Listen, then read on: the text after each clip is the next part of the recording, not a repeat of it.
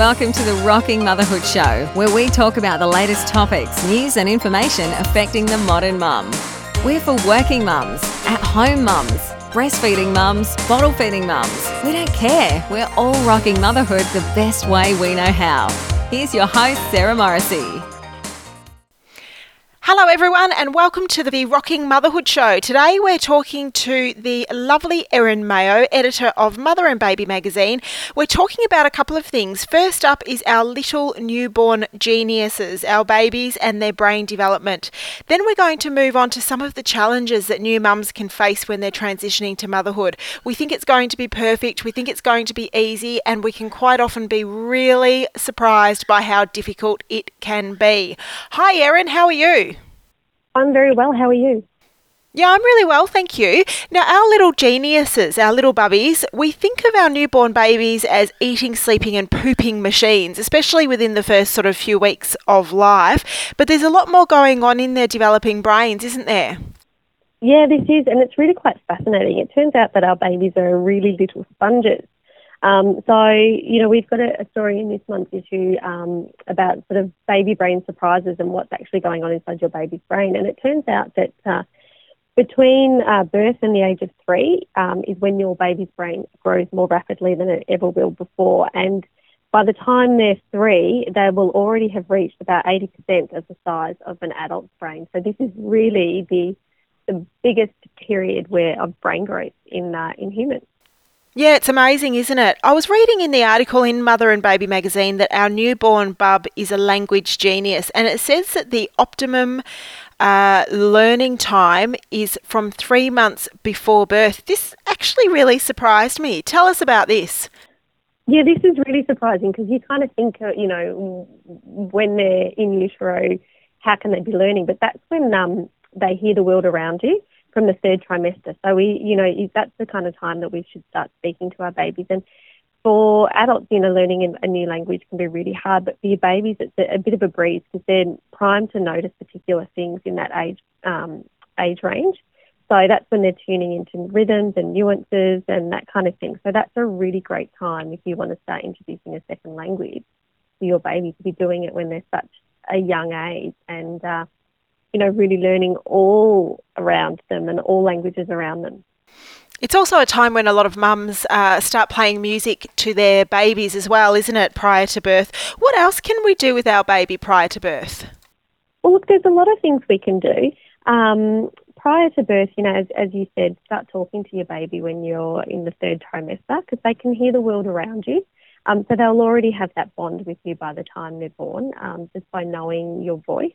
While they can't see particularly well in the early stages, they certainly know that you're around through your voice. So that's one of the one things that you can do. The other things that you can do as well is when they're born, talk to them a lot, even when, they're newborns.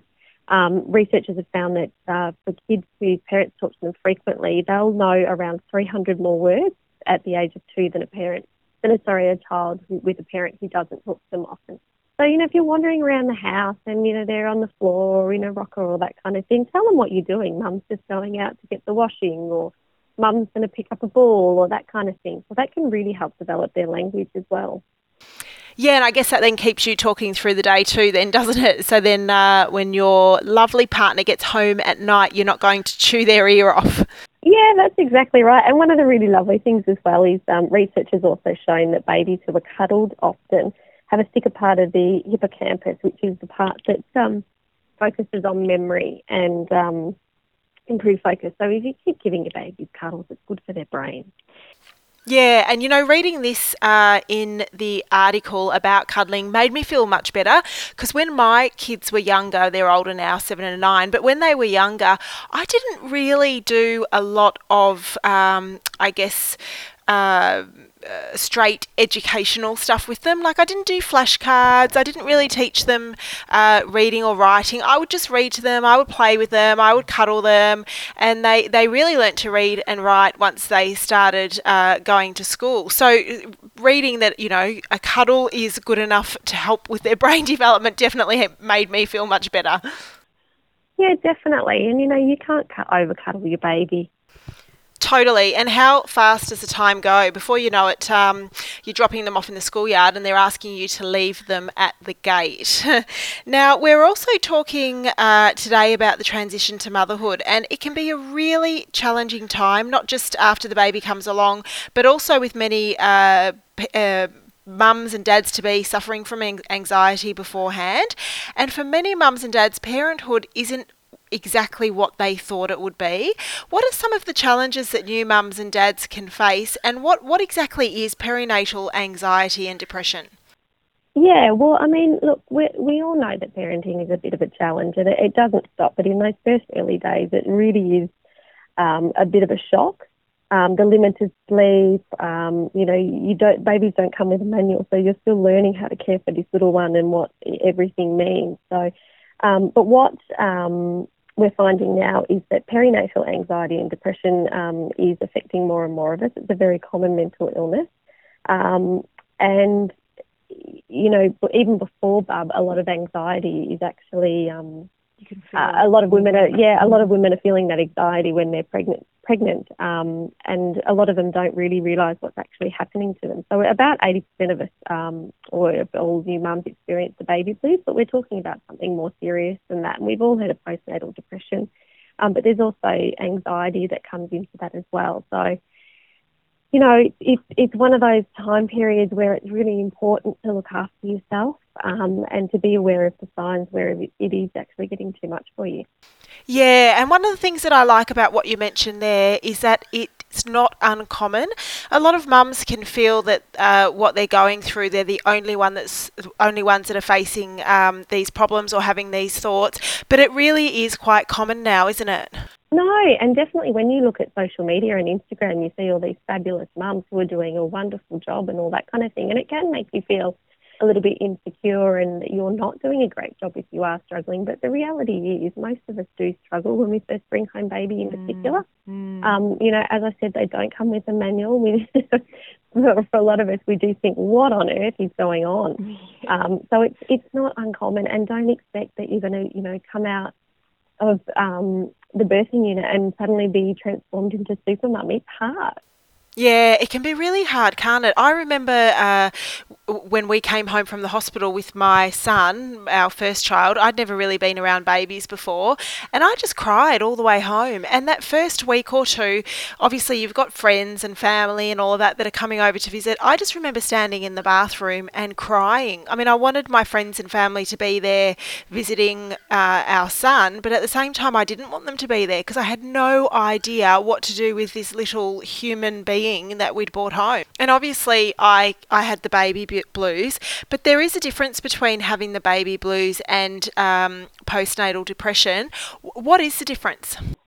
So as you said with the baby blues, that's, when we're feeling a bit tearful and moody and we're a bit irritable, and that's usually between the 3rd and the 10th day after your baby's born, and that's normal. That's because our hormones are working overtime. It's all getting back to normal, and we're also very tired. It's a bit of, as we said, it's a bit of a shock to the system. But if it continues for longer than those 10 days and you're finding that you're, have a persistent, generalised worrying, and that's often about the focus of the baby, and, again, that is relevant and quite normal for a lot of us. But mood swings, irritability and anger, feeling really sad and crying for no obvious reasons, very exhausted and unmotivated. And we know that sleep deprivation is rife in the early days, but we're talking about actually unmotivated to sort of get up and get around with your baby and that kind of thing. So, and finding yourself withdrawing from your loved ones and from your partner. So if you focus on, or if you find yourself with any of those signs, and then of course the really obvious serious ones about, suicide or mistaking and impulsive behaviours, that's really time to go and speak to someone about getting some help. Yeah, and if a partner or a family member or a friend is listening and is concerned about someone they love, what can they do to help? Yeah, look, the biggest thing I think is to be patient and to be understanding and not judgmental in the support that you give. So a lot of women as well think, if I tell my husband or my partner this is how I'm feeling, they're going to think of me less as a mother or that kind of thing. And it's really about being non-judgmental. And also the other thing is, let's lay off making some of those big life decisions for the moment, such as buying a new house or changing careers or, even your relationship. And it's really important for carers as well to make sure they focus on their own health as well. So, maybe take some time out and have a cup of coffee or something like that is really important too, because it's hard work being a carer. And if you are the partner of someone who's suffering from postnatal depression or anxiety, you probably are going to have to step up a little bit and help out a little bit more than what you're expecting. Yeah. But look after yourself at the same time. Yeah, and I was reading an article the other day. It was a really good article about what not to say to mums who, or dads for that matter, who are suffering from anxiety or postnatal depression. And one of the things that stood out is not to tell them that it will pass. You're better off to understand, to see how you can help them seek help, rather than just say, oh, you're tired, you'll be fine. It's the baby blues and it will pass. Yeah, exactly, because it is, as we said, it is a more serious issue than just you're a little bit tired or you're a little bit overwhelmed or you've got the baby blues. So it is a bigger issue than that. So certainly, comments like that don't really help. Or if you're in that situation where that's how you're feeling, you can't see beyond that. So while it will pass with some help, it's probably not a great idea to make that comment. Yeah. Now, anyone who's listening who would like to talk to someone about how they're feeling or how a family member or a friend may be feeling, if they're concerned for them, they can call Panda's hotline on 1300 726 306. And as I've referred to, there's also a really good article in the current issue of Mother and Baby magazine that has all of the contacts in there if you do need to seek some further help. Yes. So thanks very much for joining us today, Erin. Thank you very much. The topics that we've spoken about today and more can be found in the current issue of Mother and Baby magazine if you're interested. Thanks for listening to the Rocking Motherhood Show. See you next time.